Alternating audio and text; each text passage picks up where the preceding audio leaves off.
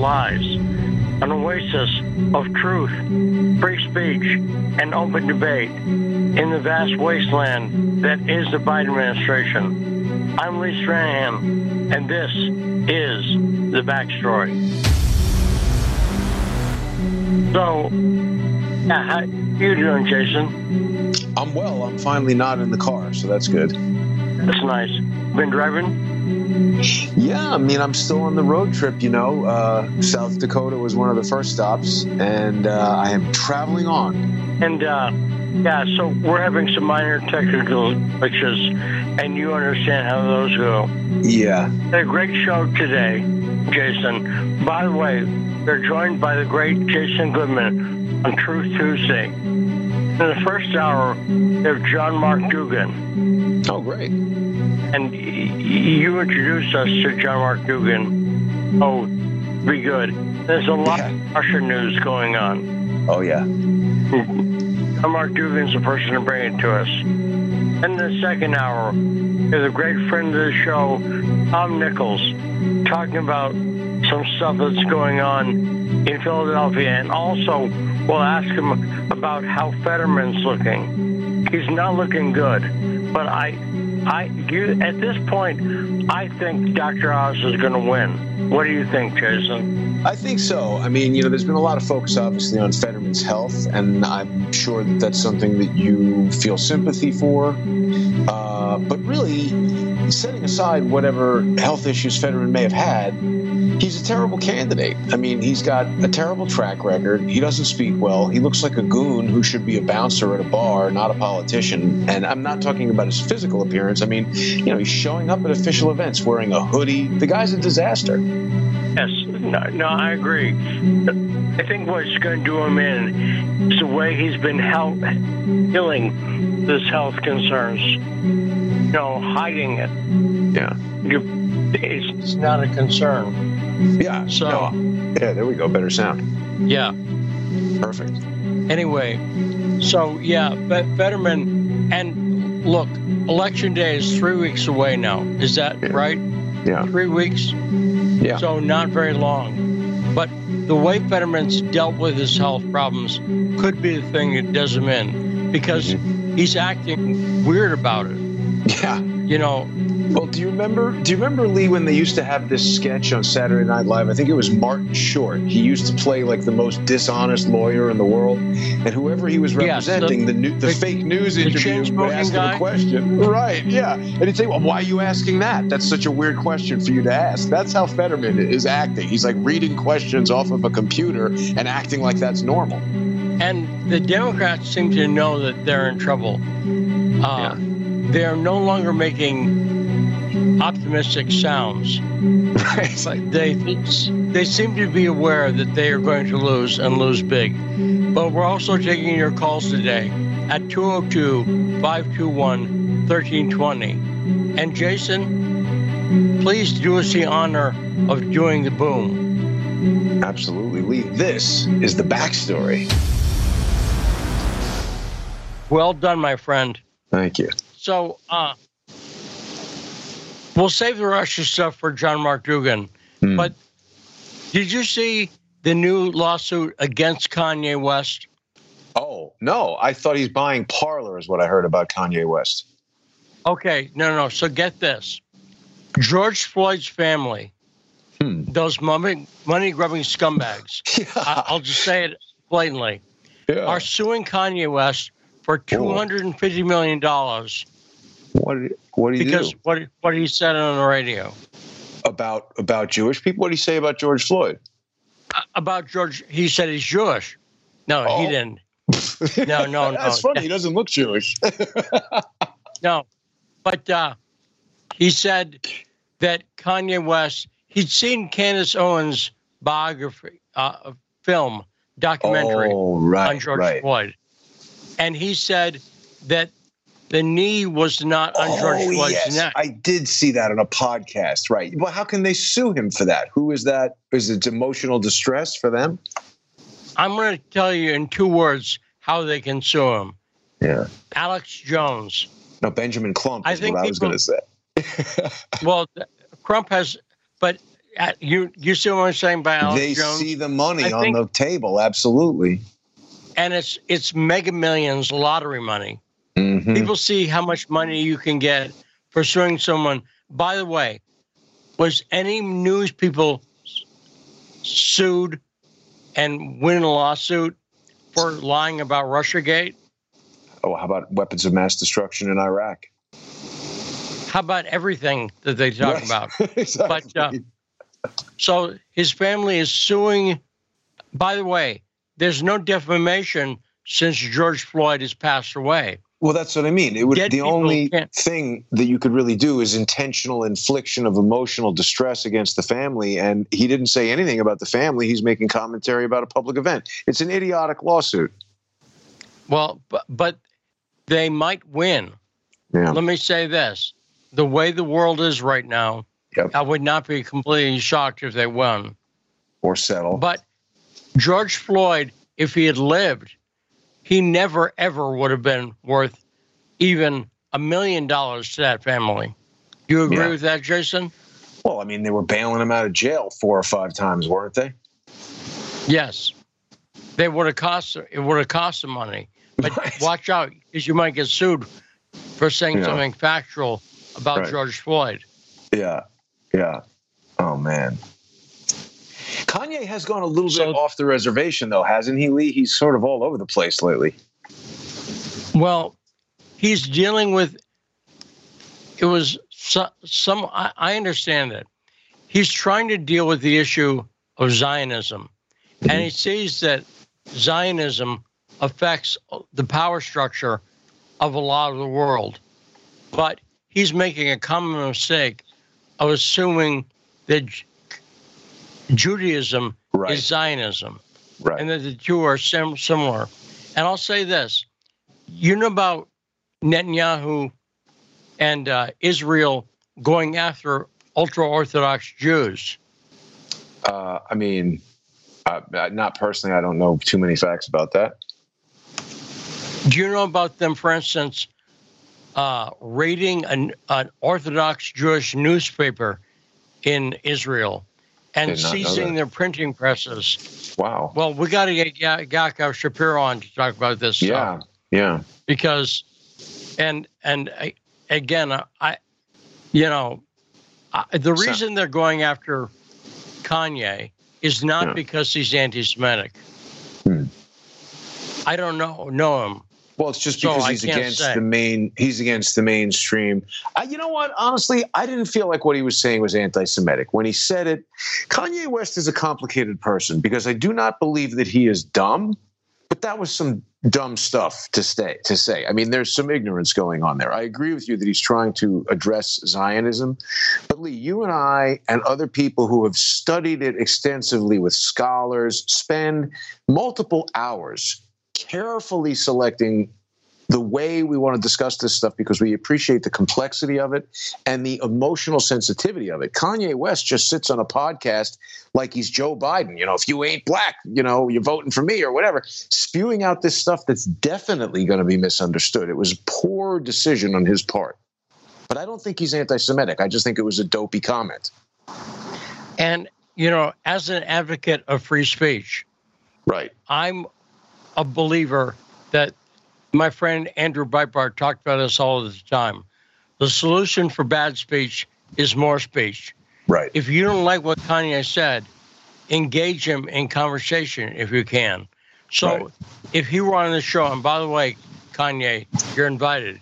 Get in touch with Rod. But if Kanye were on the show, I'd talk to him about it. I wouldn't just say, you're anti-Semitic. Click. Does that make sense? No, I totally agree, Lee. I mean, look, you and I spend a lot of time on radio shows and video podcasts and things where you're spending hours and hours a day talking in a format where, normally ordinary people don't have hundreds or thousands of people listening to their every word, criticizing what they say. And of course, when you're talking about somebody like Kanye West, it's way, way more exposure than you or I. But the point is, when you engage in these types of extemporaneous conversations during, podcasts and broadcasts and people asking all kinds of questions, things are going to get said. And some people are more prone to it than others that are regrettable and maybe weren't meant. And I just, this crucifying somebody over one stupid comment, it doesn't bother me that much that he said that. No. So I talked about this on Twitter last night a little bit. As you know, Jason, because you've known me a very long time, over 30 years. Yeah. You remember my son Shane, who used to host a show on Sputnik, was a baby. You remember newborn First Shane. time I met him, yes. He got bigger. But he's bigger than me now.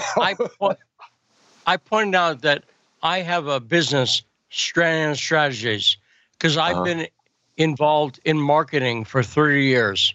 When you first met me, I was at New Tech in the marketing department. That's true, yeah. And so I've done marketing and political consulting and what they call crisis management. And Kanye could use some right now. But I'll say this. The world of crisis management is completely different now than it was even 10, 15 years ago. Yeah. Now there are all kinds of people. The media is now crisis creators. What they'll do is they'll hire reporters to go through everything a person ever said in an interview, everything a person's ever said on social media. Right? To go through thousands of hours of stuff looking for something that they can attack them for. Yeah. Does that make sense? Oh, it's clear. It's like the objectionable statement patrol. It's out looking for something you said in 1986. Right. No, and they bring it up and they create these crises. So here's my advice to people in general. Don't try to convince the people who hate you. The haters and the trolls are unlikely to be convinced, and it's a waste of effort. Instead, focus on the people who like you. Yeah. Does that make sense? It used to be advice for life in general. But it used to be you might try to convince or change someone's opinion. I don't think we're at the point now where the thing that's going to change their opinion ultimately is them. They're the only thing. If they decide there's too much and everything, I believe, I'll put it like this. You can't buy a little bit of the Biden Democrat narrative. Yeah. You follow me? Because it's all nonsense. Right. It used to be, you could look at the issues and say, abortion, I'll take this position. The economy, I'll take this position. War, I'll take this position. Now, there's one position that you have to take. If you're a Democrat, you have to be pro-choice and unlimited pro-choice. You have to be pro-trans rights, pro whoever wants to compete athletically based on how they, define themselves. Identify, Right. And you have to be pro-war, pro-CIA, pro-FBI. There is no nuance. There is no taking one from column A and one from column B. It used to be that way. I remember that. Do you remember that moderate period? Democrats, moderate Democrats, centrist Republicans, and all that. But I think it's not just the case if you're a Democrat, because if you're a celebrity, if you're a CEO, if you're a person who proposes to his girlfriend at the football game and gets, nixed, anything that the internet and this viral media, whatever, just decides, you can't sit with us and your life is over. No, that's right. And it's such a very different environment for public relations professionals now that the rules I was said before, and the person who really pioneered a lot of this stuff was my friend Andrew Breitbart. Andrew Breitbart was in favor of being non-apologetic, but he sometimes apologized. He means on your core principles, be non-apologetic. I remember in court when Alex Jones said, I'm not going to apologize to you. He said it to the lawyer. He said, I've apologized, because he'd apologized for what he said about Sandy Hook. 1,000,000 times. But that wasn't enough. And the lawyer trying to make him apologize he wasn't going to say apology, and the lawyer will then go, well, that's very big of you. Apology accepted. Let's dismiss the case, right? Yeah. So it's a very interesting world. And think about it from a PR person's perspective. What advice you give, like Elon Musk and Kanye have both been under a lot of attacks this week. Yeah. So I would say focus on the people who like you already, not the haters. If someone tells you they hate you, that's why I now just block people on Twitter. If they say something stupid about Putin, not ignorant, just one of those like Putin, anti-Putin memes, Putin is Hitler or whatever, I just block them. I'm not going to convince that person. But if someone says, well, what about, didn't Putin kill, Litvinenko? Right. I'll answer them. I'll say, actually, no. And that information came from Christopher Steele. You've heard me talk about that, Jason. Yeah, of course. So people who are genuinely interested, because haters are not curious. It's all a gotcha game. Yeah. It's one big gotcha game. Now, I'll say this too, switching topics slightly.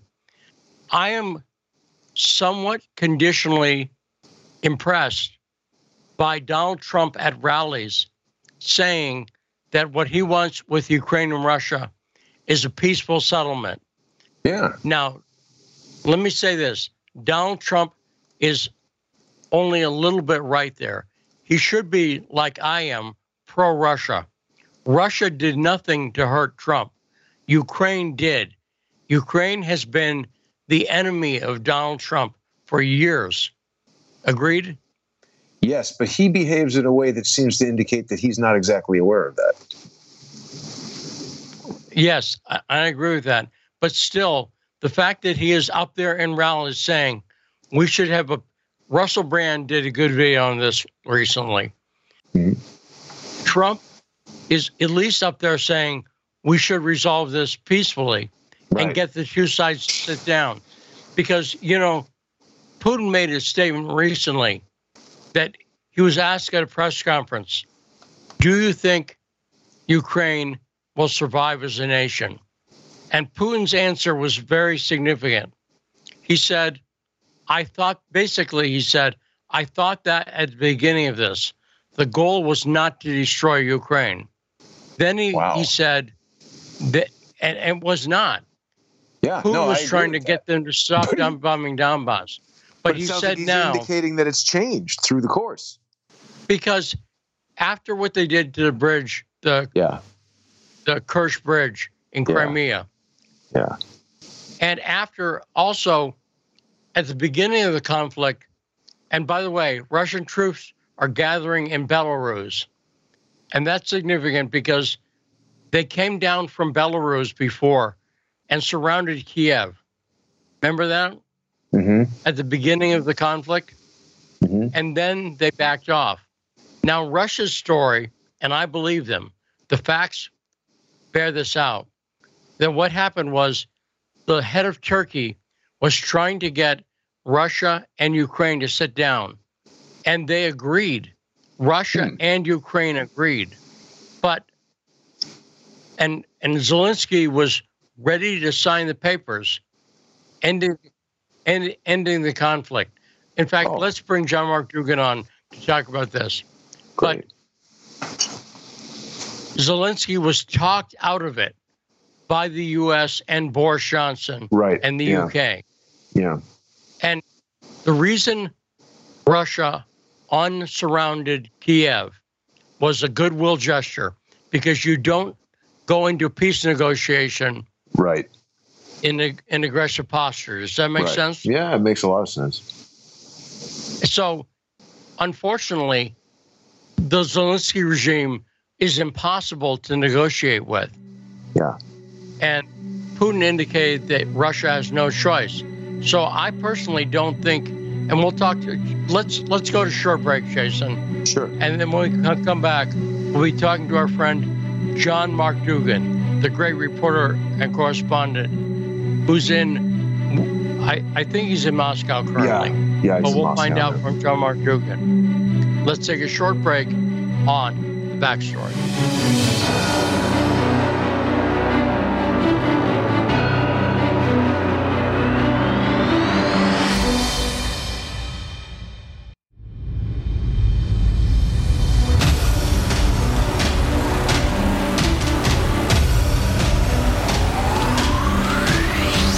We are back on The Backstory and on 105.5 FM, AM 1390 in Washington, D.C.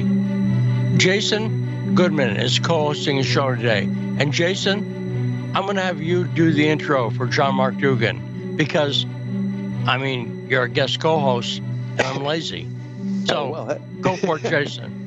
Well, for people who haven't heard from John before, he was he is a U.S. Marine, served in Iraq and Afghanistan, right, John? And then you were a police officer with the Palm Beach County Sheriff's Office.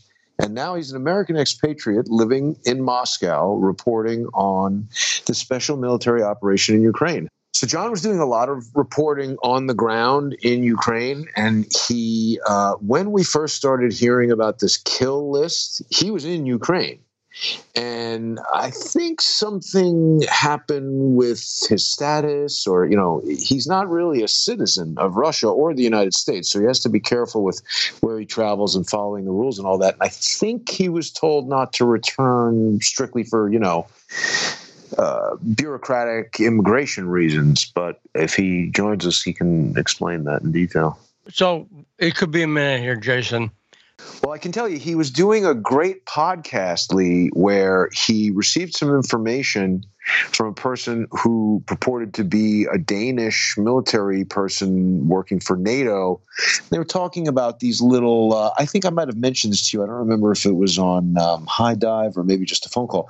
But they had these things that one of the viewers in John's comment section said appeared to be nuclear fuel rods, like taken from a nuclear power plant. And they were leaking. I saw that, yes. Yeah, they were oozing some kind of chemical, and the Russian soldiers that came in contact with these things got symptoms of radiation poisoning. And, this people would say, like, oh, you don't know if that's true, and that wasn't on CNN, so it's not corroborated or whatever. But it does seem plausible because Ukraine has a large number of nuclear power plants, and even though they might not be able to fashion a bomb, finding fuel from a power plant, and particularly if you know somebody who works at the power plant who's now part of the Azov battalion or something, you could gain access to something like that, and maybe a damaged or compromised vessel could turn it into a dangerous compound. And John Mark Dougan is there, I understand. Hey, John, how you doing? Well, how are you? Good to have you on. Great to have you on the show. So, John, we were talking about the recent statement by Vladimir Putin about the fact that being cagey, and Putin is seldom cagey, but he was asked whether Ukraine would exist as a country after this. And did you see that statement by Putin saying, well, we had no intention on taking the country out, but now, and sort of he trailed off there. He changed the subject, actually. Did you see that statement by him? I did. And, frankly, look, we all know that he was left no choice whatsoever. He's been to Turkey trying to sign peace deals, like back as early as, I think, March or maybe even February. Yes, indeed. Yeah. So, John, obviously, we don't have Putin on the line. I would ask him. So we're not asking you to give Putin's opinion. What is your opinion? Do you think that Ukraine should exist as a nation after this? Because I would argue they actually don't exist as a sovereign nation now. I would argue that Ukraine has not been a sovereign nation since the U.S. overthrew its government in 2014 and picked its leaders. So what do you think, John Mark Dougan? I would actually agree with that. Because, the United States installed a puppet government. It's basically a branch of the United States where the politicians go to launder their dirty money. And they have been beholden to the United States since 2014. Yeah. And also, by the way, you can't think of a president whose son might have profited massively out after the overthrow of the Ukrainian government in 2014. Can you? Absolutely. Hunter Biden has been cleaning up. I mean, the guy's got no qualifications, but he's been making millions in that place. And so John Mark Dougan's answer is Joe Biden. Survey says number one answer, John. Great job. Yeah. Now, there was something else that Putin said that was very telling about the potential future of Ukraine and his adjusted attitude towards them. After the bridge was bombed, he was very clear that, first of all, obviously it was a terrorist action, but that Ukraine has now aligned itself with the most despicable terrorist organizations in the world. And that's another thing that, it's one thing if you're talking about a sovereign nation. If you're talking about a gang of criminals, that's dealt with differently. Yeah. Now, right. But speaking of gang criminals, you can't just tie this to Hunter Biden. We got Mitt Romney's kid, we got Nancy Pelosi's kid, and we got John Kerry's kid, all in there doing dirty deals. They are the very face of the establishment, and this is why they were so tough on Donald Trump going in there.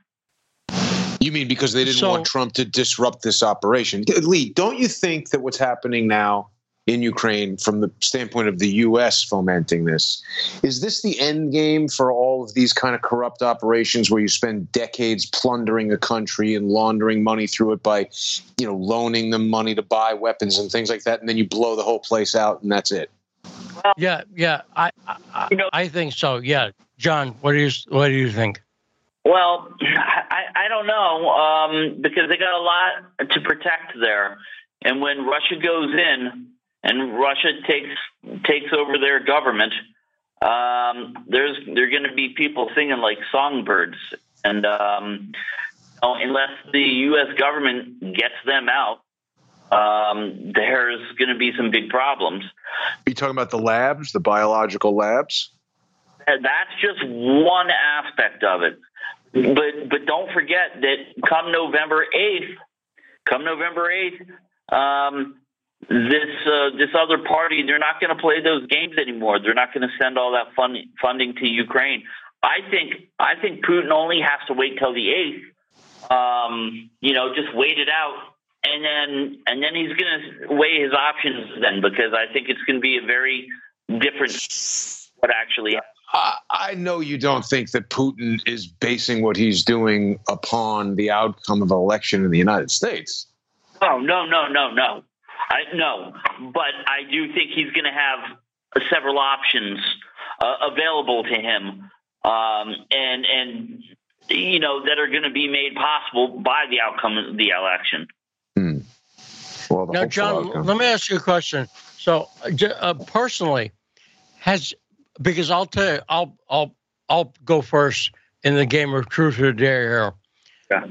My support for Russia has only grown over the course, and my disgust at Ukraine since February, since the military action, I am more supportive of Russia. How do you feel, John Mark Dougan? Are you more supportive of Russia or about the same? Or what's your feeling on things? Well, I've always been supportive of Russia. But, after talking to so many people, any confusions that I may have had have disappeared. In fact, I talked to an interesting guy today. Now, I promised not to put the video out until Thursday. But this is a Frenchman that I spoke to today who he went into Ukraine as a humanitarian aid worker. And he was there during the supposed massacre in Bucha. And he witnessed the Ukrainian military and the Ukrainian government staging bodies, taking photo ops, and he actually went to the other side. After he returned to France, he got harassed by his government. He got tortured. He escaped from France. He went to Turkey, where he was stabbed coming out of the Russian embassy trying to get a Russian visa. He was stabbed. They tried to murder him coming out because he had been exposing what was going on French television. Wow. Yes. This is going to be an interview on my channel coming out in a couple of days. So you're going to have to watch this. It is a powerful interview. Well, how is this guy now? John, he got stabbed? Oh, he's all bandaged up. Wow. He tried to stab him in the eyes. What? They tried to slit his throat, but he turned his chin down, and they started stabbing him like in the eyes. But yeah, thank God for the bones under his eyes because it prevented the knife going in. But oh my God. Yeah, and John, do me a favor. Could you tell our listeners how they can see your stuff? Tell them the best place to reach you. They can go to my YouTube channel. Just type in John Mark Dougan in search in YouTube, and they'll be able to find my stuff. And are you experiencing any censorship on YouTube? I am. Yeah, I am. I've noticed a lot of stuff has been deranked or outright blocked. But they still allow you to do super chat. You're still monetized, right? I'm still monetized, yeah. I'm surprised by that it's weird how YouTube censorship works. I'm not saying that I want you to not be monetized. I'm just saying there's no rhyme or reason to what YouTube does. Yeah, well, don't jinx me, but... Sorry. Sorry. Maybe it's because I only have 34,000 followers. No, I mean, I think no. Please, that's a lot compared to channels that they'll take down if they don't like what's being said or done. I mean, the point is there's no rhyme or reason to it. It's not evenly enforced, and that is the same situation that we see with Russiagate when it's an accusation against Trump versus legitimate accusations about Hunter Biden or Hillary Clinton or whoever might be getting away with murder. Oh, well, that's absolutely, you're right about that. That's for sure. Now, John, what can the Russian, for about the past week, they've been doing missile and drone attacks, including on the capital, Kiev, of Ukraine. And apparently they can hit anything they want to. Russia's been hitting buildings in the center of Kiev, and Kiev can't do anything to stop it. And have you seen any footage of the Ukrainian soldiers trying to shoot like ducks the drones out of the sky with guns? Have you seen that footage, John? It's ridiculous. It's the odds that they would hit a drone and be able to shoot it out of the sky are 1 in 10 million probably, because I mean, it takes so long for the rifle bullet to reach something that far. Unless their rifle is hooked up to a ballistics calculator, it's not going to work. Now, do you understand, because you have a military background, do you understand these kamikaze drones? Well, I mean, Switchblade came into play well after I was out of the military, but yeah, I understand what they do.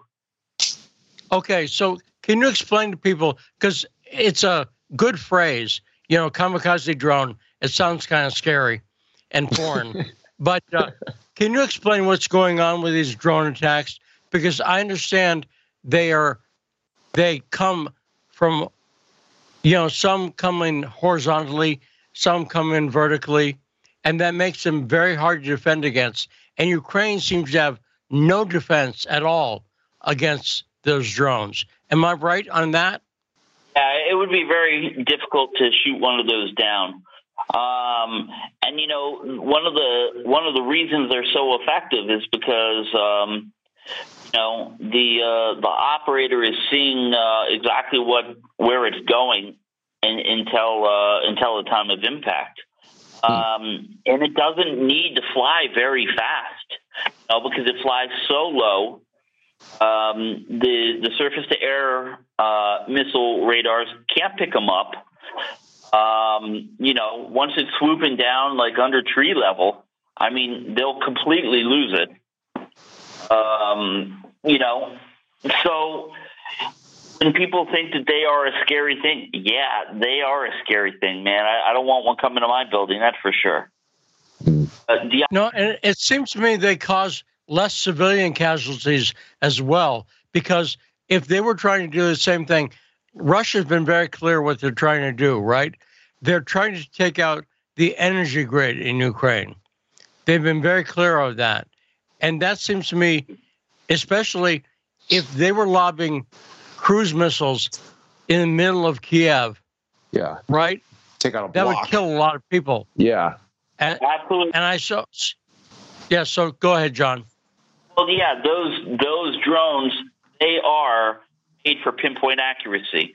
My colleague Arnaud here, who has a lot more experience with them than I do, says that they have about a 10-meter margin of error, which is wow.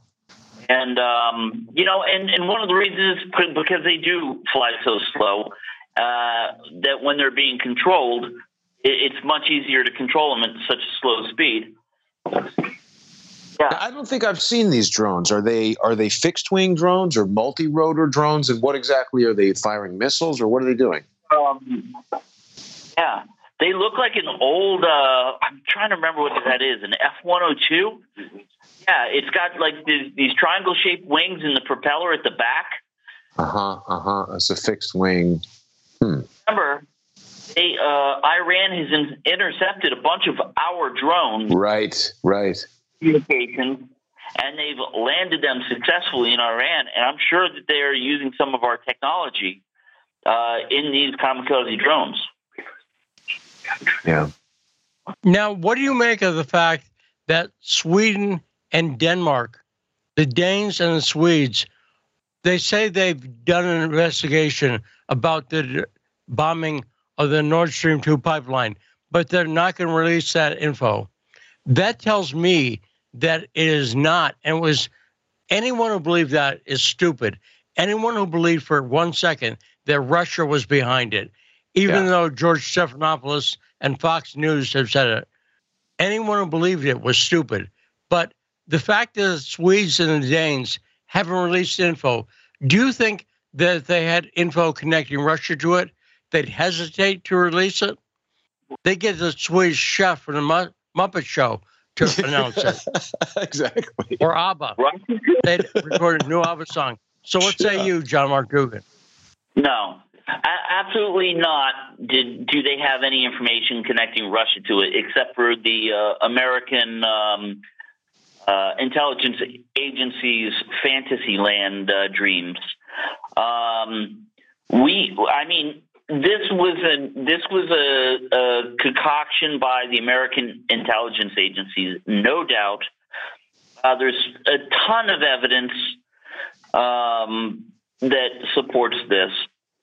But John, do you think that Sweden refusing to release their own independent investigative evidence is in and of itself evidence that the United States is behind it, and they don't want to come forward and say that? Absolutely. There was a video released online today by Sweden, or on Twitter or something. Some Swedish journalists were allowed to put their own civilian video drone down there. This is probably the underwater drone, Lee, that I wanted to get when I was saying you and I should go to San Francisco and look for those guns in the that the Black Panthers threw over the Bay Bridge there. So they had video footage from down below there, and it's like they won't tell Russia, but they're releasing it on Twitter. What the hell is this? Yeah, it's ridiculous. And, you notice that Russia and one other country wanted to be a part of the investigation, and they refused. Why? because then they couldn't make it a biased investigation. Yeah. Well, there's a lot now, of... one criticism I hear online all the time, people say this to me, but John Mark Dougan, I want to get your response. If you like Russia so much, why don't you go live there?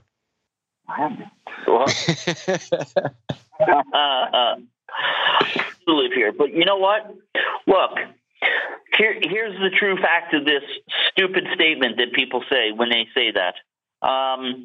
Just because you think that your government is wrong and the Russian government is right, that doesn't mean you support their government more than their country more than you do. In fact, it just means that you love America enough to be objective, and you're not buying into these stupid lies being told by the American politicians. They are destroying the country. So if you truly love America, you're going to hold these criminals in government accountable. And John, I know you got to go because we're almost out of time for the segment with you. Great segment as usual, John Mark Dougan. But if I went to Russia, do you think I would find it torturous? Because I'm like, I would go live there. I don't see what. Nice. I don't. It looks pretty nice.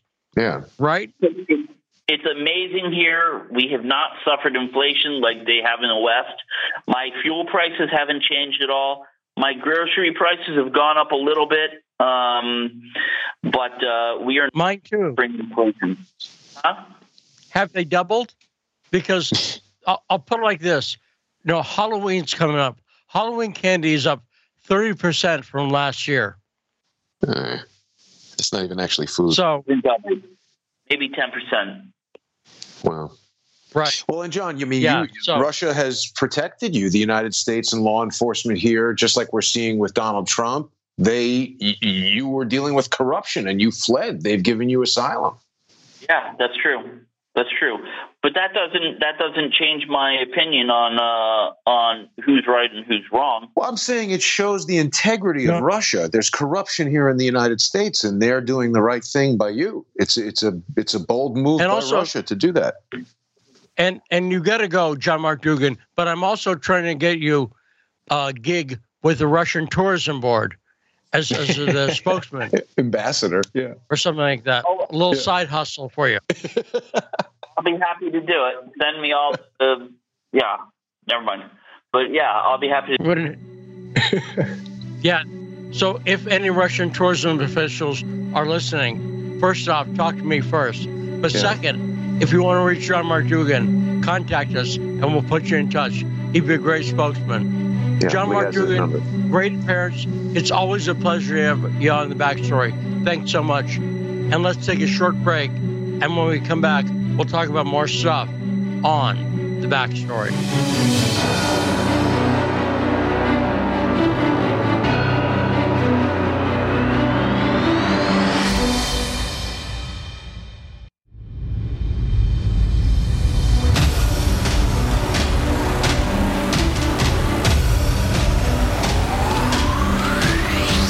And we are back on The Backstory and on the radio on 105.5 FM, AM 1390 in Washington, D.C. We're joined on Truth Tuesday by the great Jason Goodman. Hey, Jason. How you doing? Great segment with John Mark Dougan, right? It was, yes. Now, Jason, I'd like to do a new segment called Tech Talk. Okay. And if I were a proper, host, I'd have some music. new song segment to announce that, yeah. So, but I don't. So I'll just say boop boop boop boop boop boop. That's my music. Yeah. Okay, good.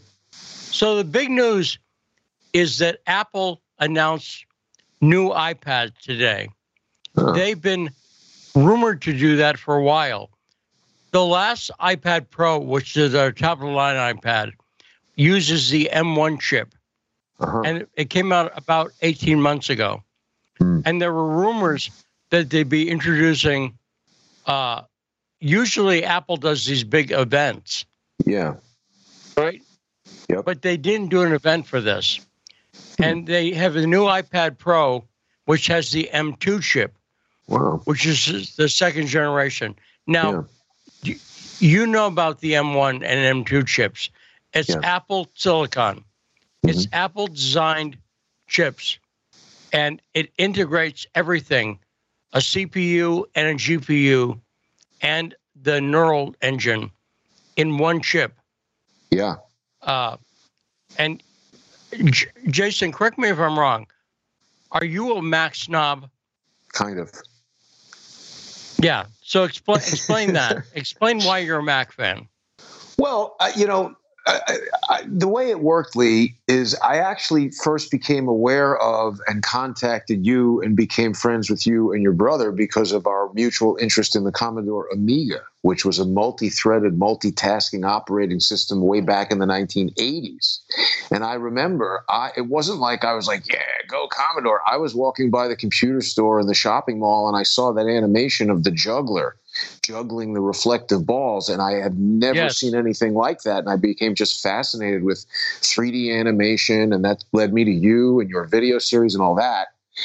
And, there's been a lot of evolution through you and I. We really grew up through the invention of computers, and there's been a lot of, evolution and back and forth business stuff with Steve Jobs getting pushed out and whatever. And the reason that I'm a Mac fan is because consistently throughout the years when I've used it, the Steve Jobs philosophy, which they are now adhering to, which I think is wise of Tim Cook, is to have a very tight and closed relationship between the hardware design and the software design, whereas Windows and Android take the opposite tact, where they use commoditized hardware and an operating system that can be sold to anyone who wants to make a computer that uses it. And it's two fundamentally different approaches, and I find that the Apple approach just works better. Yes, and the hardware and the software being integrated works better. Although companies like Samsung have some hardware advantages. I recently got a Samsung phone, and it's a very good phone, hardware-wise. I saw that. When I was there with you. But I missed the Apple software. Yeah. I missed that. And, the other thing that's happened, too, Lee, since you and I were doing that type of animation work back in the 80s, is that computer hardware and memory and processing capability and bandwidth has gotten so vast that the differences between these different systems in terms of what you can do with them has virtually gone away. I mean, back in the day, if you wanted to use 3D animation software, you either needed a Commodore Amiga or a $50,000 Silicon Graphics computer. So you were sort of using an Amiga. It wasn't like you had all these different choices. That's changed now. No, I'm actually about to do a course in political podcasting. And I looked into this. You can find, not on eBay, not on Facebook, someone selling it used, a brand new, renewed, you know what I mean? It's not brand new, but it's renewed. Renewed factory, right? A renewed MacBook Air. Yeah. Refurbished MacBook Air with 8 gigs of memory, which is plenty to run the operating system and software. $200, Jason. The thing that's amazing, Lee, is that the processing ability of that slim machine for $200, you and I remember it doesn't seem that long ago that I was running around a hot room at 4:00 in the morning, like rebooting render nodes on, huge networks that were just barely doing what that thing could probably do in an hour. Yeah, no, it's amazing. Yeah. And one of the reasons I recommend it comes back to software again. I recommend for podcasters having a Mac because the specific software I use, for instance, an app called Paizo. It's fantastic, and it's only Mac. It records anything. It records audio from if you're on Skype or if you're on whatever you want to give it.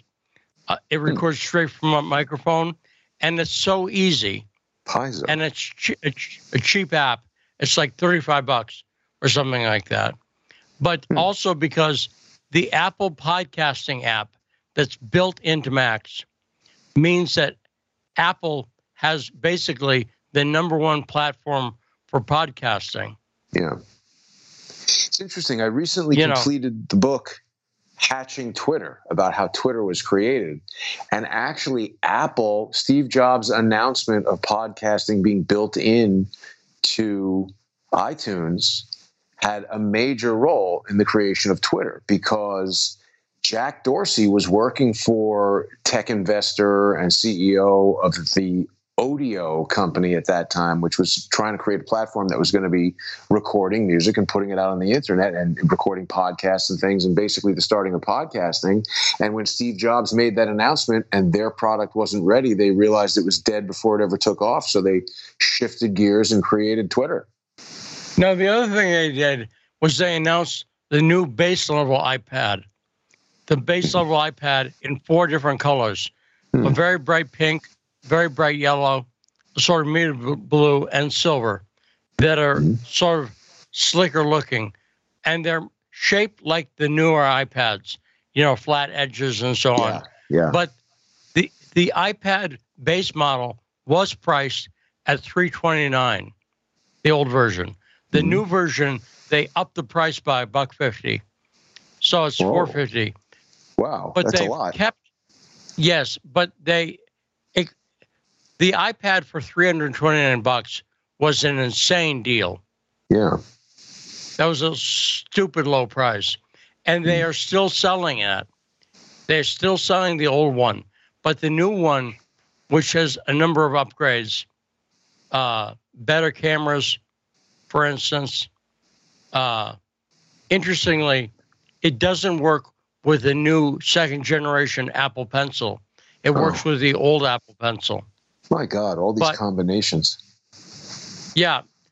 And I think this is why they didn't do an announcement event. That's a mess. That's very un-Steve Jobs-like. He would be pissed off if he was around and this was going on. He would say, get rid of all that. There's one Apple Pencil that works with anything that's newer than 7 years old or whatever. Yes, indeed. But he still cash the checks. That's true. And he might be pissed, but... Yeah. He's underground now, so I don't think he's going to do anything. Now, Lee, not to shift gears on you, but does Elon Musk count as something to discuss in the tech segment? Well, we're almost out of time. So we'll talk about Elon Musk after we come back from a short break. Starlink and the Pentagon, all that. Yeah. And again, with the attacks that Musk is taking, he really should wise up and realize Ukraine and this administration are not his friends. Yeah. Agreed? Well, he had that meme of himself, Kanye West, and Trump as the 3 Musketeers, but he's apparently deleted it.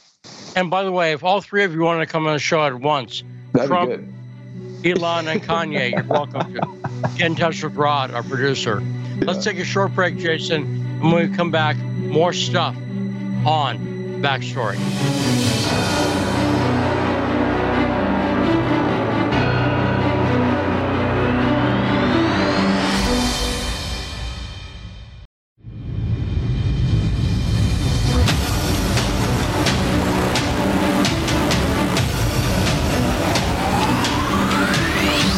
And we're back on The Backstory, the show that brings you the truth behind the headlines. I'm Lee Stranahan, and our guest co-host today is the great Jason Goodman on Backstory. So we had John Mark Dougan, and once again, thanks to him as our guest in the first hour. And I think it was a very good segment on what's going on currently with Russia and Ukraine. To talk about stuff going on in Pennsylvania this hour, we have Thom Nickels joining us. And Jason, you want to take us out with a boom? This is The Backstory. So there's a point you wanted to make about, and by the way, if you want to call and be part of the show, 202-521-1320. Jason, you have something you want to say about Elon Musk? Well, because there was that whole thing where he was saying, hey, Pentagon is paying Boeing and all these competitors to SpaceX, and we've been spending millions on Starlink. We can't pay for it anymore. So then the Pentagon, like yesterday or this morning or something, said, okay, well, maybe we'll pay for it. And Elon Musk said, nah, forget about it. I don't want you to pay for it. So I think he's messing with these people, but he's like as fickle as a I don't know, teenage girl or something. Well, I think, don't forget, he was put on a kill list this weekend. True. But not by the Pentagon. That may mess with your head. Yeah, that's true. Are you sure? You're right. That's a good point. Maybe it was. That's what I'm saying. I mean, see, I think he's poking back at them. He knows what's going on. Everybody always has all these things to say about Elon Musk. I think he's pretty sharp. I think he knows what's going on. Just for the most part. This is just an analogy, Jason. But if, for instance, Sputnik had a kill list, if the radio station had a kill list, and they put you on it, and you said, Lee, what's up with that? I said, I don't know, not my business. Would you consider that supporting you or not? Probably that's leaning towards not. Yeah, right. So that's my point. America's done nothing about this kill list. Right. Ever. Good point. I believe Rand Paul's on the kill list. A U.S. senator. Unbelievable. Is on a Ukrainian kill list. And no one from the U.S., from the Pentagon, or even from, even politically, Biden hasn't said, maybe don't kill our senators. It's really never been this blatant before, has it? I mean, this in your face where they're just so, Joe Biden is letting millions of undocumented people. I was in San Antonio, Texas. I went to the migrant processing center there. There are a lot of dangerous looking men in their 20s hanging out. Residents in the neighborhood there complaining of prostitution out visible to children behind shopping malls and things like this.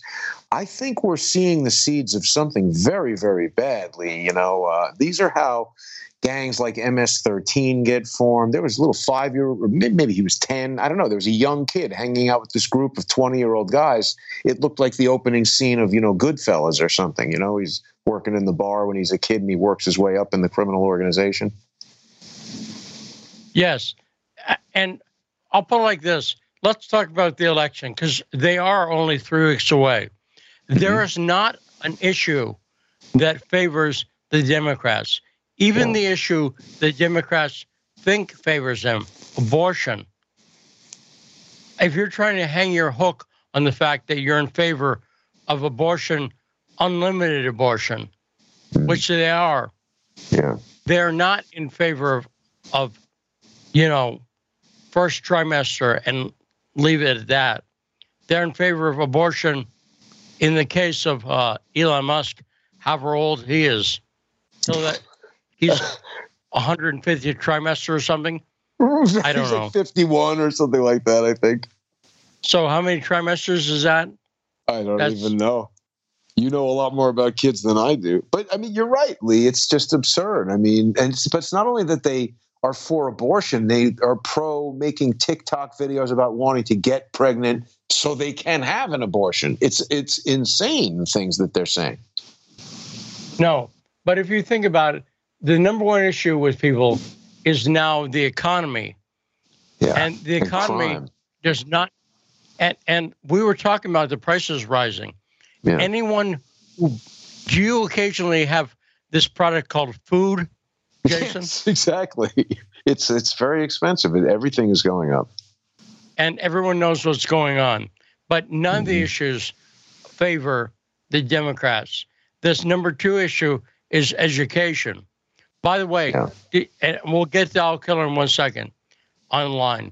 But did you fill out, because it was released this weekend, did you file for student loan forgiveness, Jason? Well, I don't have any college loans. I did not file for that. You're getting into details. But because I'm sure a lot of people filled it out and they didn't necessarily get any. It looks like free money the way they're making it out. And Biden admits he's going to face legal challenges because you cannot, as president, decide to give people money before an election. Particularly if Congress hasn't agreed to do it. Right. Just executive order. Right. Here's a check. How can they do so that? He's what the hell is going on? Well, what's going on is he's trying something that will undoubtedly be overturned by courts, including the Supreme Court. But let's go to our friend at 202-521-1320. That's the number he called. And now the killer of owls, our friend Owl Killer, you're on. Hit it. That's just the play right there, is that he knows it's going to be overturned. But look, I tried to do it, and look who overturned me. It was the Republicans. That's the game that's going to be played. And I'm actually for the student loan forgiveness. That is definitely his play. The same thing with releasing the oil, the strategic oil reserves now, even more before the election. It's clear. It's everything they do is calculated. They don't just do anything on a whim. You know, one day the border would be, flying in, immigration would be shut down, and you couldn't get into the country. That was the whim, and that was Steve Bannon's idea. But I mean, everything they do is calculated. So it's going to be, we tried to forgive your student loans, and the Republicans overturned it. So it's exactly power play. That's game that's being played.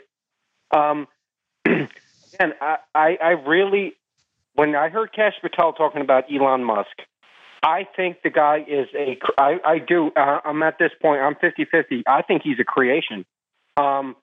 Because Kash Patel said he is the biggest defense contractor in the United States. Oops, I'm not supposed to say that. Now I'll never get a job with him.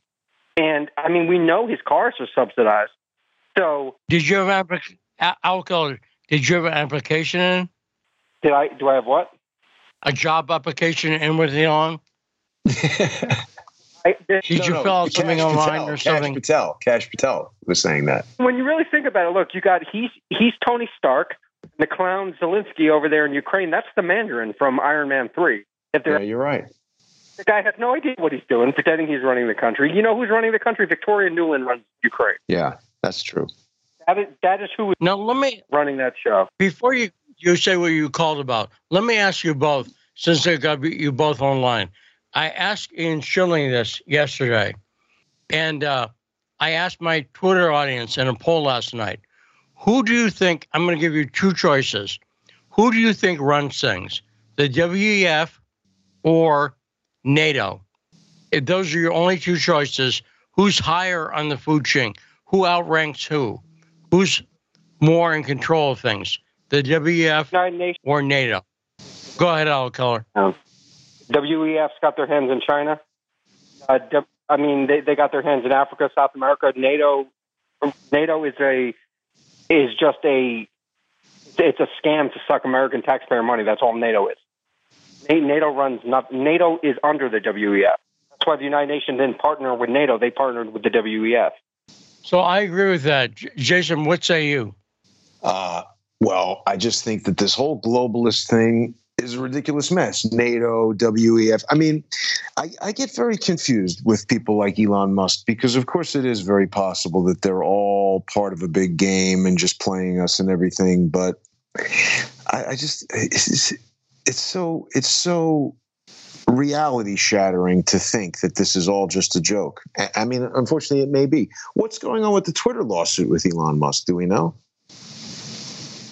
Well, I mean, he can't, as of now, he stays challenged over Twitter. But I will say with Elon Musk, I think he just played the system for what it was, but I think he's really legitimately hurt by what they did to his son, which is now his daughter, if you want to call him that. Yeah. I think certain things like that you have a personal effect, all right, maybe let me get a little even with these people. And, I mean... Well, I think I'll say this. I think the reason you're confused is, in fact, there are mixed signals about Elon Musk. And most of them show that this administration has been attacking him. Right. Now, what they do is they attack him as a means of control. That's one of the ways. So if they go after him, so there's part of Elon Musk, but I don't think it's overly simplistic. It's not as simple as Elon Musk is really a secret agent. That's nuts. And there's no proof of that. Right. All the proof points to, in trying to control him, part of what they do is attack him. Because if he's a secret agent, then Donald Trump is a secret agent. And I've heard people say that. How can you trust Trump? He's actually agent of the New World Order. Yeah. No, he's not. I mean, the best agents are the ones that don't know they're working for you. So, right. Okay, stop. They're not agents then. What they are is they're people who are victims. Well, they're assets or something, right? That's what the CIA would consider an asset versus an agent. I would say if you don't know, assets know their assets. I don't think that's always true. Don't they sometimes get manipulated? If John Kiriakou was here, he would be able to answer the question. But I believe that assets know their assets. Because the problem with someone who doesn't know they're an asset is they're not fully controlled. Well, but Does that make sense? I'm saying I think we're into a bit of a gray area, because here's something that I think a lot of people get hung up on. You're not going to be allowed to start firing rockets up into space and launching satellites without interfacing with the government. And it's going to involve NASA. It's going to involve the Air Force. It's going to involve the Pentagon, the DOD. So it's not like he's trying to hide any interactions that he's having with these people. Now, as far as what exactly the relationship is, of course we don't know. But when we see him tweeting back and forth and saying, hey, I could use a little money, you're paying Boeing and Lockheed and all these other people, why don't you pay SpaceX? And then they're like, okay, we'll pay you. And he's like, yeah, never mind, I don't care. He's doing something. He's playing with them. He's got a very unique style. We haven't seen a guy like this before in the public stage. So exactly what he is not known. Something that does bother me is when people like us, people who do not know for sure, state things as if they know and we're rubes who just fell off the cart or something like that. We don't really know what's up with Elon Musk, and he's involved in a lot of different things. No, I agree with that completely. And that's my point. And oversimplicity benefits the New World Order. That's saying true, Elon Musk, that's what I'm saying. Yeah. So, Al Killer, go on. What did you call about? I was specifically calling in regarding the whole specifically about Elon Musk. And what I really think he's the most, I actually think governments work for these people. I think he's the most public face of, this cabal, this cabal. Well, this would be like the 1,000-Year Reich, fascists, corporatists, people who control these multi-billion-dollar things. That what is the relationship between corporatism and the U.S. government and globalism? It's. I mean, that's the thing. It's also none of this is ever binary, right? There's so many different factions, so many different aspects, so many different. It's just mind-bending. Alex Jones said this. He says. And I tend to agree with him because Brave New World points at this slightly, where there's interests that have the same goal. So they work. Right. Suits them. Like they all believe in this transhumanism thing, but they want to be the ones that run it. China is as much on the transhumanism, making superhuman soldiers, and China is. I mean, they just launched an artificial sun the other day. So what? Oh, you didn't see that? No. How do you launch an artificial sun, and where is it? Go look it up. Wow. Video of it. Yeah, what could go wrong with that? We're just going to launch an artificial sun. So they'll on certain issues. They're not going to eat bugs. They've already been eating bugs. Wow. Longest sustained nuclear fusion. See, this is what I mean. We're sitting around here arguing about cartoon books that are showing oral sex, and China is sustaining nuclear fusion in space. We are not going to read. Right. We're not going to be able to survive as a nation for very much longer at all. I'm sorry to say. Well, the WEF is against sovereignty, and they're very clear about that. So, of course, they treat Europe and us like they don't believe in sovereignty. Does it make sense? Yeah. And I think I'll throw in the word you didn't use, but I'm sure you agree with this. You said these corporations, these multinational corporations. Yeah. That means that they're operating outside of any one nation's law. Yeah. And by the way, that's not weird. In and of itself, Politicians didn't. that's okay. If they didn't pass laws to allow these, that's what I mean. The governments work for them. The governments are the police arm for them. People wouldn't take what they're doing to them from a bunch of the richest people on the planet. So they use this artificial. Okay. You must be right because you're the government. Because people are scared of the authority that a government has. So that's really all government is. It's the police arm for these transnational corporations. Yeah, and that's been the case. I said the CIA is the security firm for, the elites who I define as inception. Right. Yeah, exactly. And I think it ties in to the City of London and the British royalty. But go ahead, Al Killer. We got to move on because we're almost out of time. But I'll give you the last word, sir. Go ahead. Look, all you got to do is watch The Good Shepherd. It shows you how MI6 created help from the OSS. They taught the OSS how to do, and the MI6 comes out of the Dutch East India Company. And that makes sense. We learned from MI6 with the OSS, and then which became the CIA after World War II. All it is they are the spy. They spy on the competition of the bankers. That's all it is. Now, wait a minute, because last week it came up in conversation. Lee and I had asked, what became of the Dutch East India Company? So did it morph into MI6? Is that what you allege? Pretty much. I mean, that's wow. That's what our Tragedy and Hope basically lays out. Whoa! I got to read that. Go read Tragedy and Hope if you have. Yeah. Carol Quigley in there admits that they control the drug trade because somebody's going to sell the drugs. Might as well be us. Wow.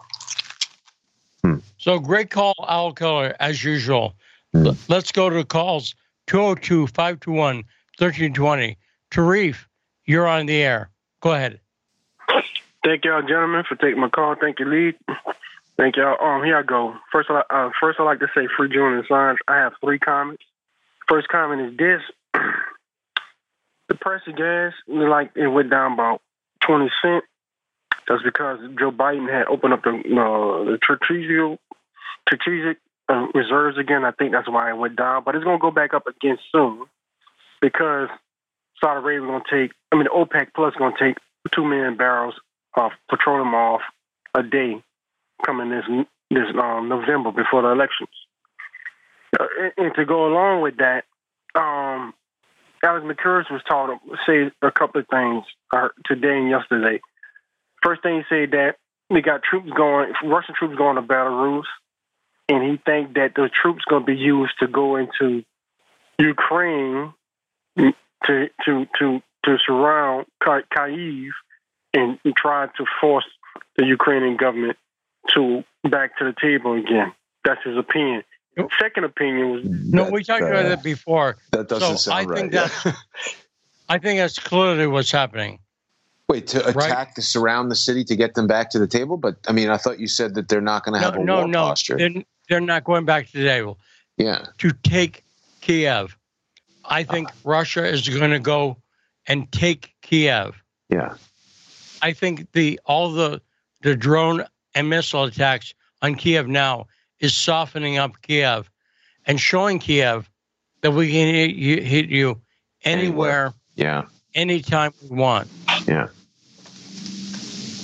So go ahead, Tarif. Take Tarif again. Yeah, I'm here. Can you hear me? Yeah. Oh? Yeah. Go ahead. Okay. One more thing before I get to the last thing. You just brought up something, Lee. If they take Kiev, that's going to send shockwaves to Europe because that will show the strength of the Russian military by them taking Kiev. And to the world, people are going to see NATO's being weak. My last comment is this. Troops, Alex McCurry said this, and also Colonel McGregor said this 2 weeks ago.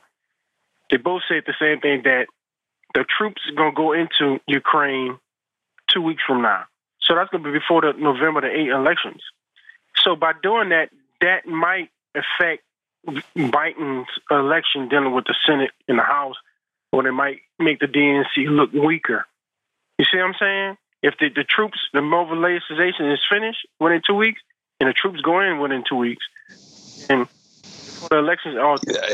That's going to be worse than rain on his wedding day. It's not good for the election.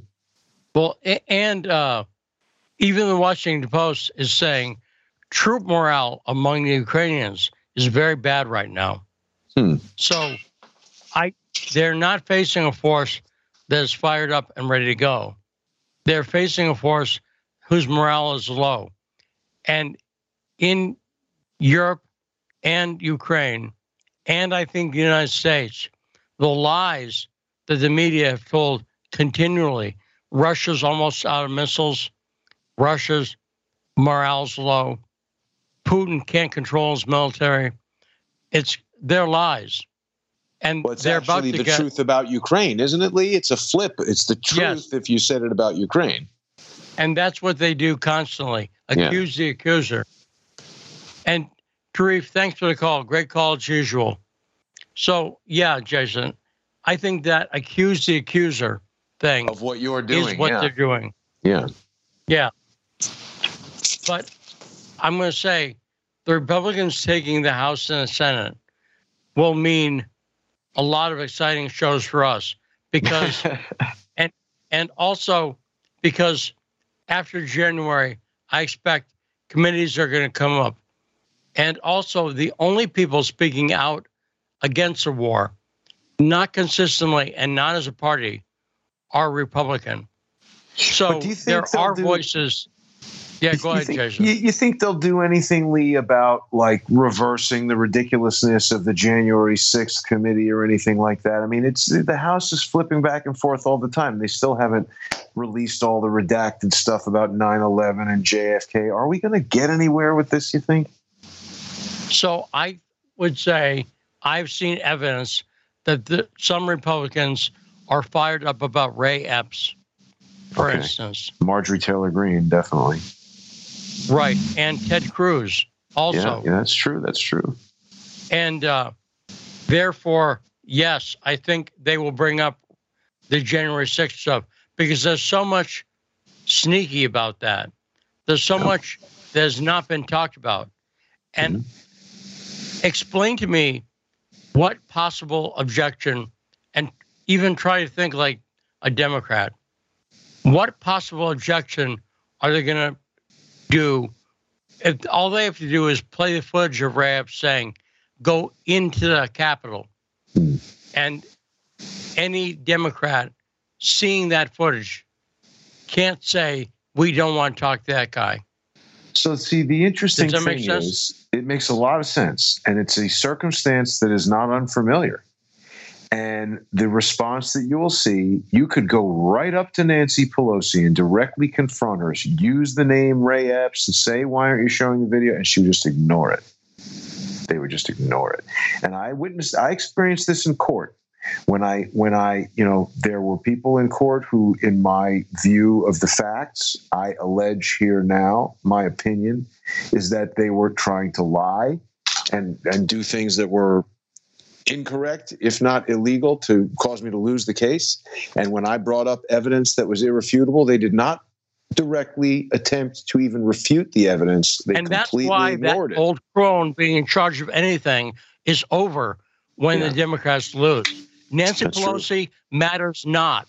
She doesn't matter if the Republicans control the House. I'm just using her as an example, just saying any of these types of, Hillary Clinton, whoever it is that you want to confront, Joe Biden, confront with a question. Why is Joe Biden allowing millions of undocumented people, even if 1% of them are criminals? We got 40,000 new criminals coming into the country. And you ask him why, and he will not answer. If there was at least an answer that he could lay out that would purport to make some kind of sense, what I'm saying is we could debate that. The fact that they don't answer matters not. It doesn't make any difference, because if the GOP is in charge of the House and the Senate, they'll get their committees. Yeah. And the only question is, will they do something about it? And I think on January 6th, there's evidence that they will. On immigration, they will. And then the Democrats are sitting there blinking and not answering. That's on them. Yeah. So, but, you're right. They're not going to say anything. Yeah. And that's why they need to go. They need to be out of power. Yeah. So and I think in 3 weeks. Yeah. I think in 3 weeks it will be. And then how soon until Karine Jean-Pierre has a show on MSNBC? Yes. And who's watching it? All three people who watch MSNBC. Yeah. So take that Joy Reid audience. Joy Reid's family. Yeah. So do we have Thom on? Command Central? Okay. So, Jason, any thoughts you have to finish out this half hour before we bring on the great Thom Nickels? I'm actually very interested to hear what Thom has to tell us. In his last segment with us, he taught me about things that I did not know about, dangerous street drugs that I now have observed people in New York City who appear to be under their influence. So I'm very delighted to have him back with us. He'll also be able to tell you about pro-life political prisoners, and that'll make sense when we talk to Thom. But and also this Pennsylvania Senate race is an example of Democrats losing because of election ineptitude. And they could have won because I don't think Oz is an ideal candidate. Right. Would you agree with that, Jason? The only thing you said that I don't agree with is that I thought you were going to say they were losing sight of reality. And that seems to be clear as well. Yeah, they don't care about reality. Right. So any final thoughts, Jason, before we go to break? No, I'd like to hear from Thom. Definitely looking forward to that. Okay, let's take a short break now, and we'll be back on The Backstory.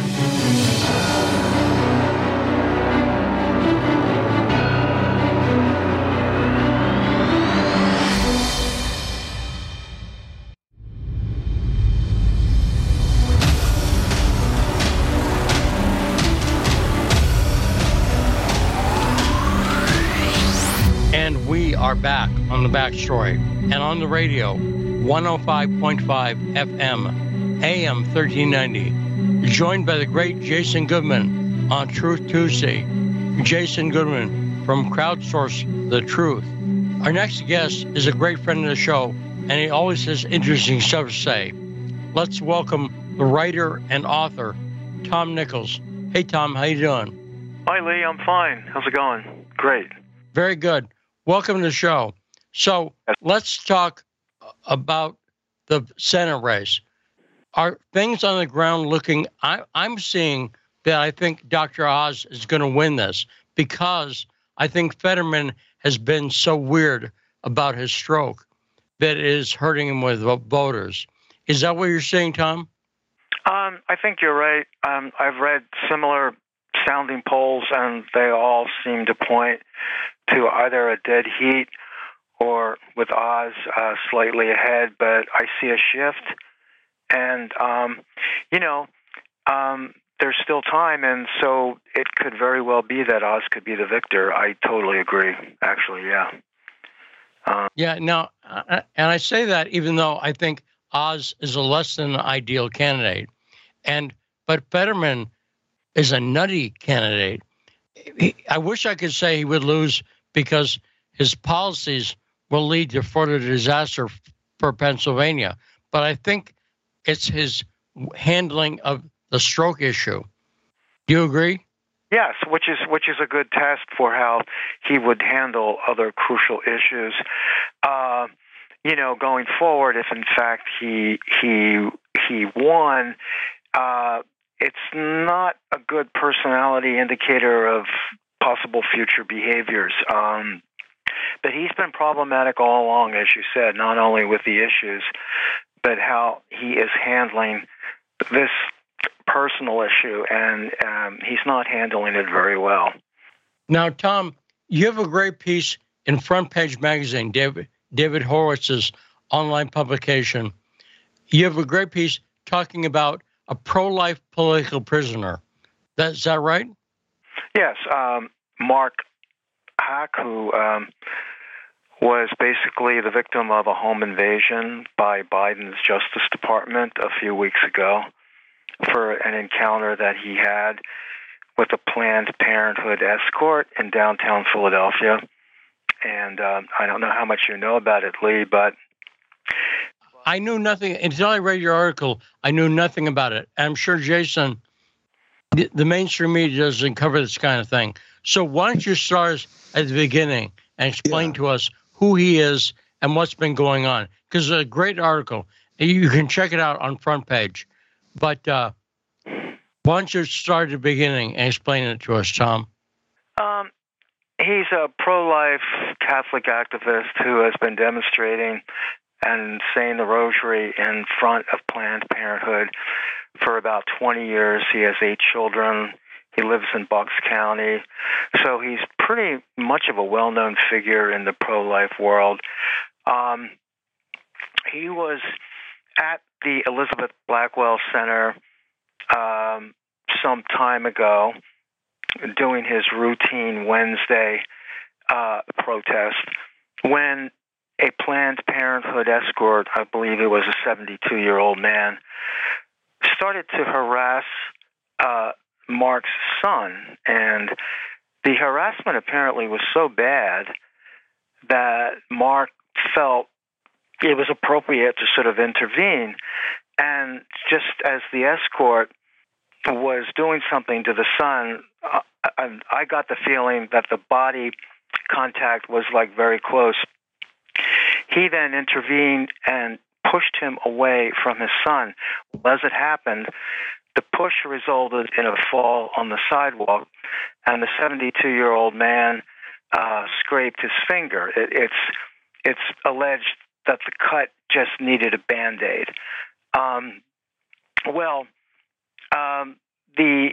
The escort later pressed charges. It was taken to court.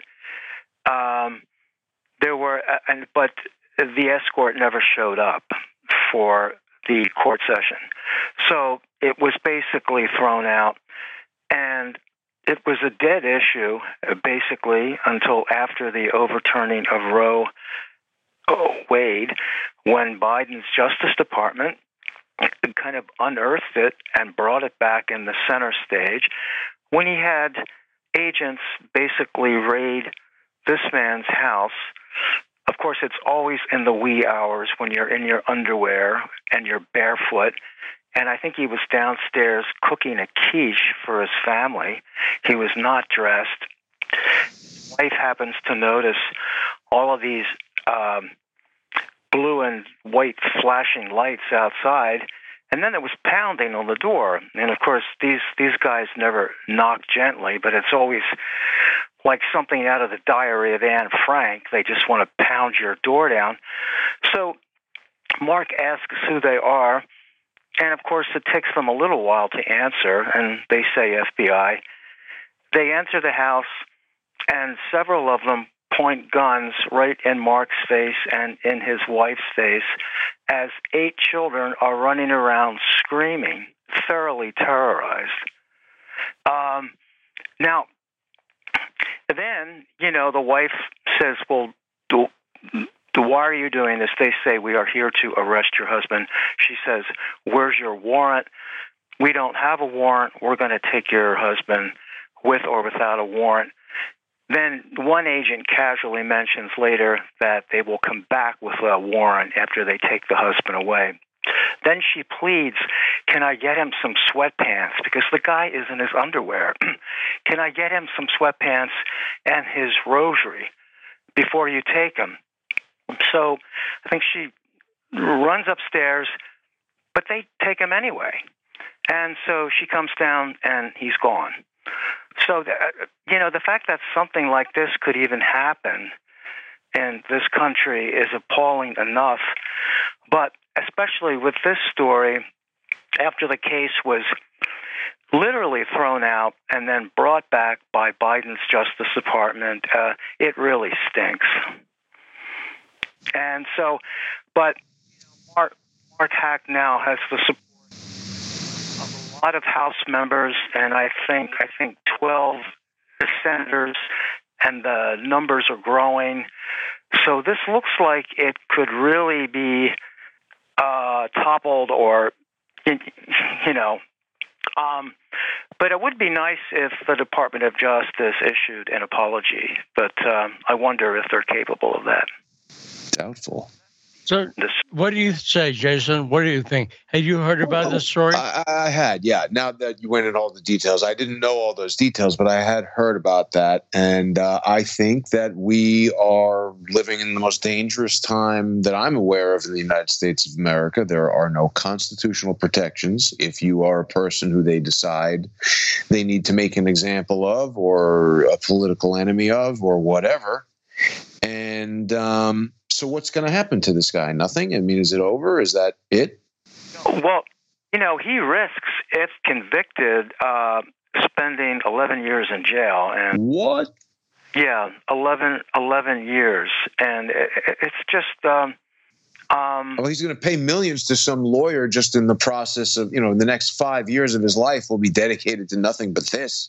It's terrible. I think he was lucky, though. I think he has a pro bono lawyer from the Thomas More Society. Wow. Really good organization. Hmm.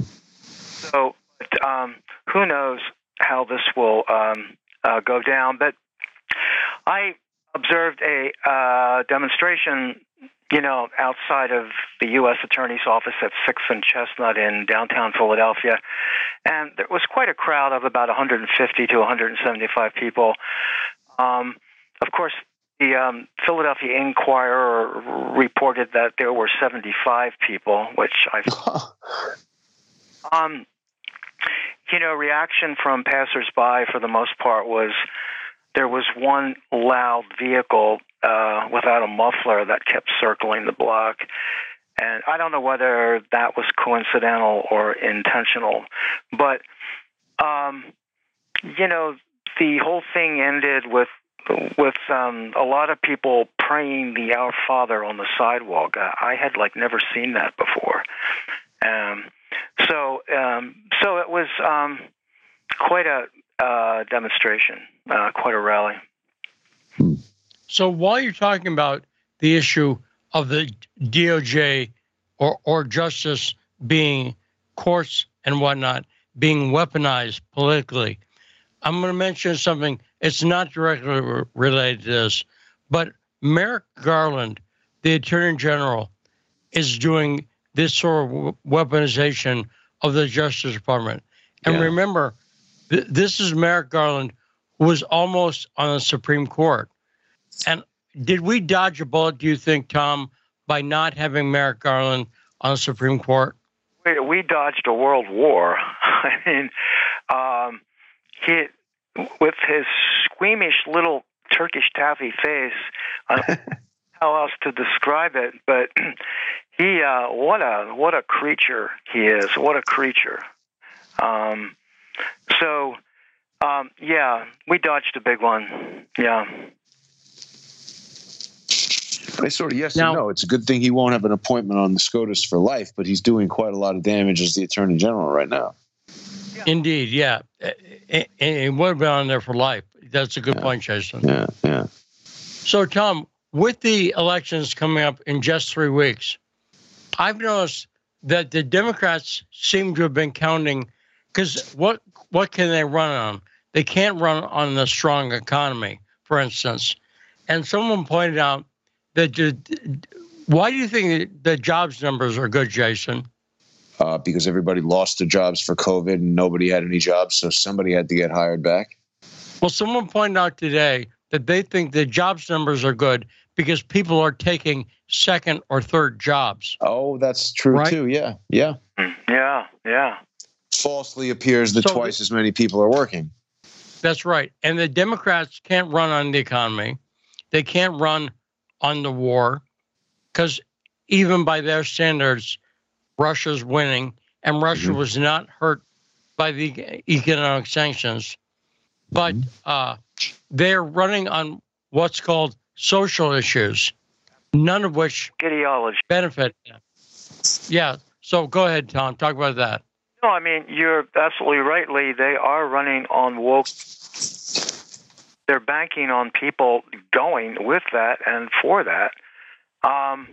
I think it's ironic, though, the situation in Dearborn, Michigan, which has been a growing Muslim enclave for decades and which has been written about mainly by conservatives like Ann Coulter in her book Adios America, just about how problematic Dearborn, Michigan was. And it was her contention that Muslims generally don't assimilate. And so in Dearborn, there were issues of Sharia law. And so now we have a situation with the school board there with sex education books that the school board wants in the school libraries. And the Muslim community there is protesting against this, along with the so-called Christian right. And so suddenly the left finds itself in a weird position because they're the ones who had been encouraging this like multicultural, naive view, never really counting the very firm convictions of true Muslims which are not exactly LGBTQ friendly. Yeah. Not at all. And in fact, I think the other group who the Democrats have a problem with is Hispanics, because a lot of Hispanics are Catholic and they are not pro-abortion. So coming out and again, I don't like to reduce it to a gay rights issue because, I don't think it's about that. If they were trying to ban gay people from the schools, I'd oppose that. But I think they're outraged by the books literally teaching gay sex to minors. Yeah. You see what I'm saying, Tom? Yeah, I've been trying to get a handle on exactly what these books talk about, but I haven't been able to get a straightforward readout. They have cartoon pictures of oral sex. I've seen some of the books that they're talking about. It's absolutely, I don't see how any sensible person could think it's okay to give it to little kids. Yeah. Well, then, in a case like that, that doesn't belong anywhere. I mean, there was a book years ago called The Joy of Gay Sex. I think it was co-authored by Edmund White. Not for right. children. Yeah, if adults want that, but fine. Write whatever wasn't book a kid's you want. book. Right. And go ahead. But like here you have a very conservative Muslim community where even the mention of gay rights is pornographic. So that's why I asked that question. They don't even want a discussion around this. The pictures are like something from the moon. That just implodes the whole thing. So this is why this situation is so tense. And I believe there's another school board meeting Thursday night. And so I don't know how that's going to go down. Well, the school board issues are a big deal nationally.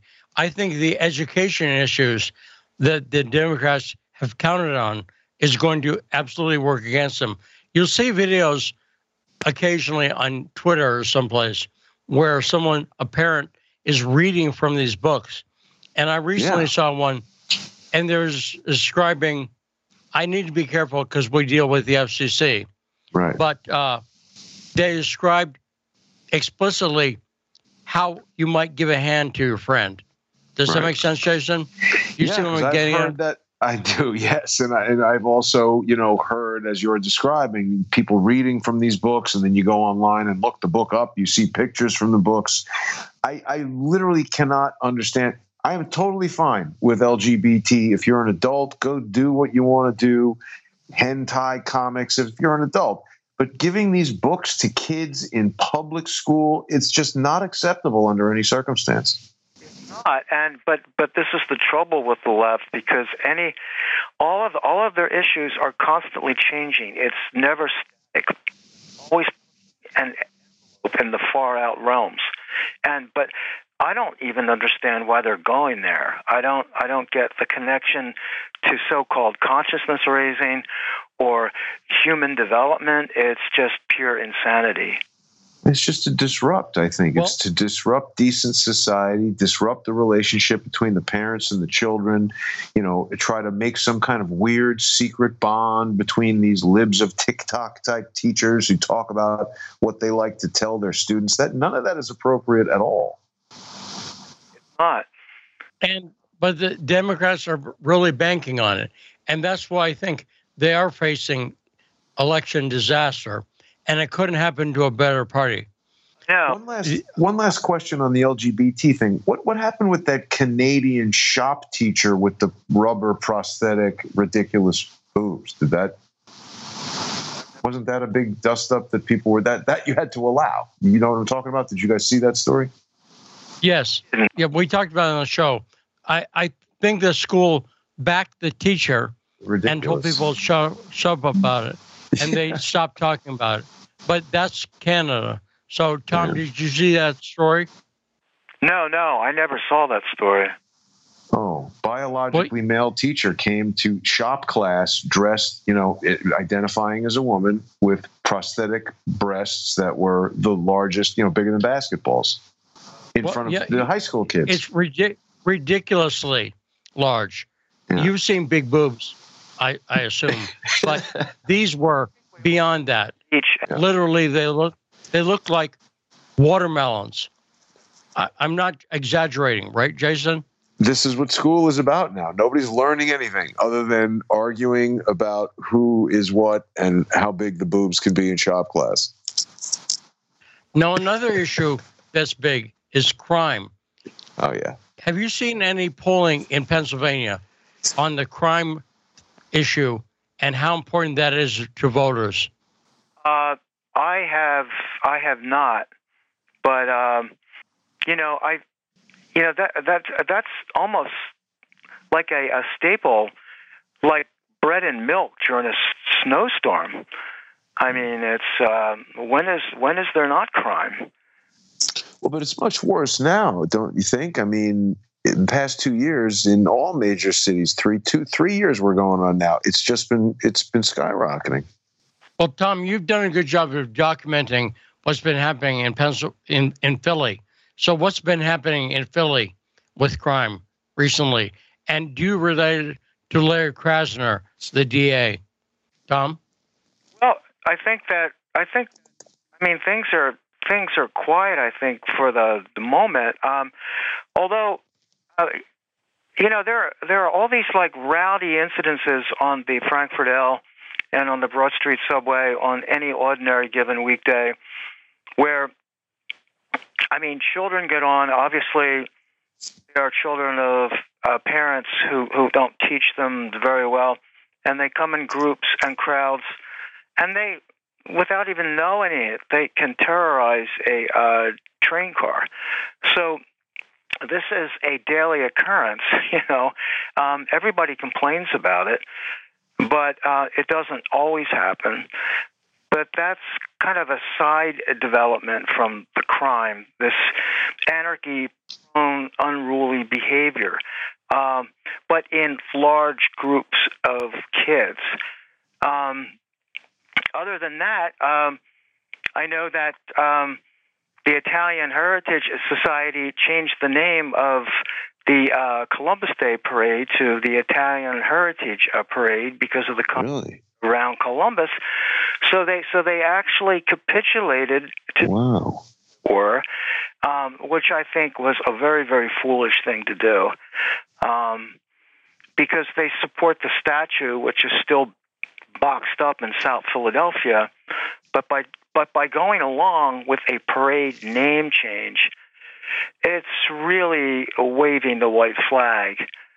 So I think that battle is lost, at least in this city.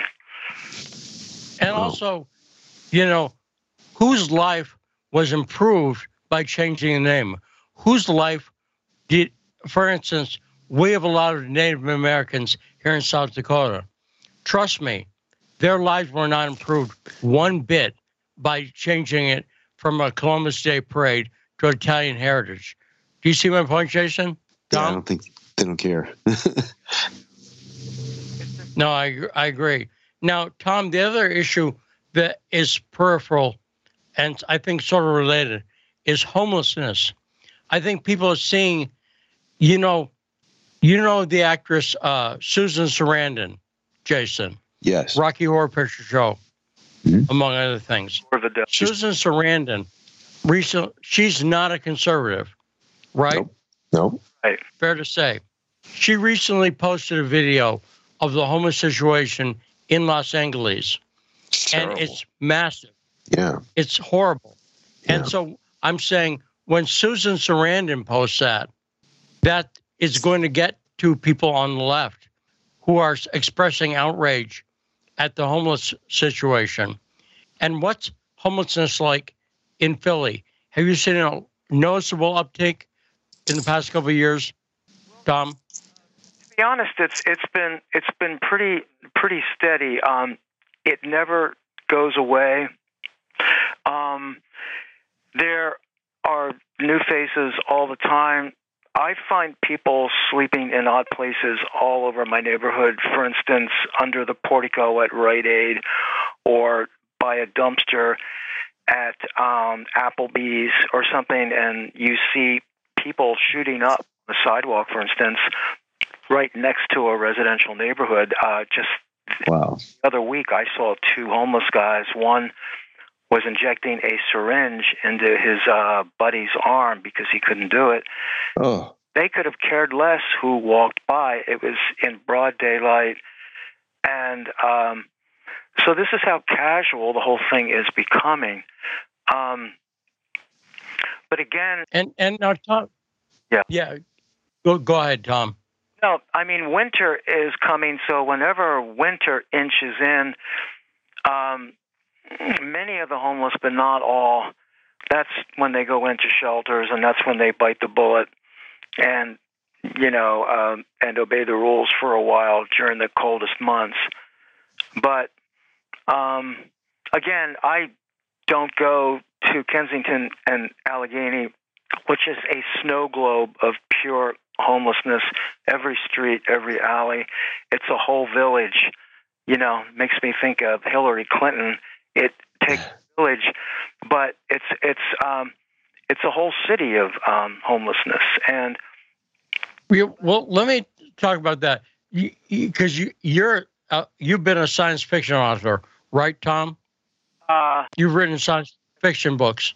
I did. Correct? Yeah. Yes. Yes. So I'm going to call all these issues the dystopian nightmare that is America now. Does that make sense? I think people see all this, the homelessness, the crime, this weird stuff in school board meetings, and it feels like a weird dystopian nightmare future. Yeah. It does. And Thom Nickels, we're out of time, but great appearance as usual. Thanks for talking to us, Thom Nickels. Thank you, Thom. And by the way, our guest tomorrow will be Gordon Dimmick, who we've talked to before. I haven't talked to Gordon in a while, but we're going to have an interview with Gordon talking about Assange and talking about the chaos in London, Liz Truss, and so on. Jason, great job co-hosting, and thanks so much to John Mark Dougan. We'll be back tomorrow on the best damn talk show in the world, The Backstory.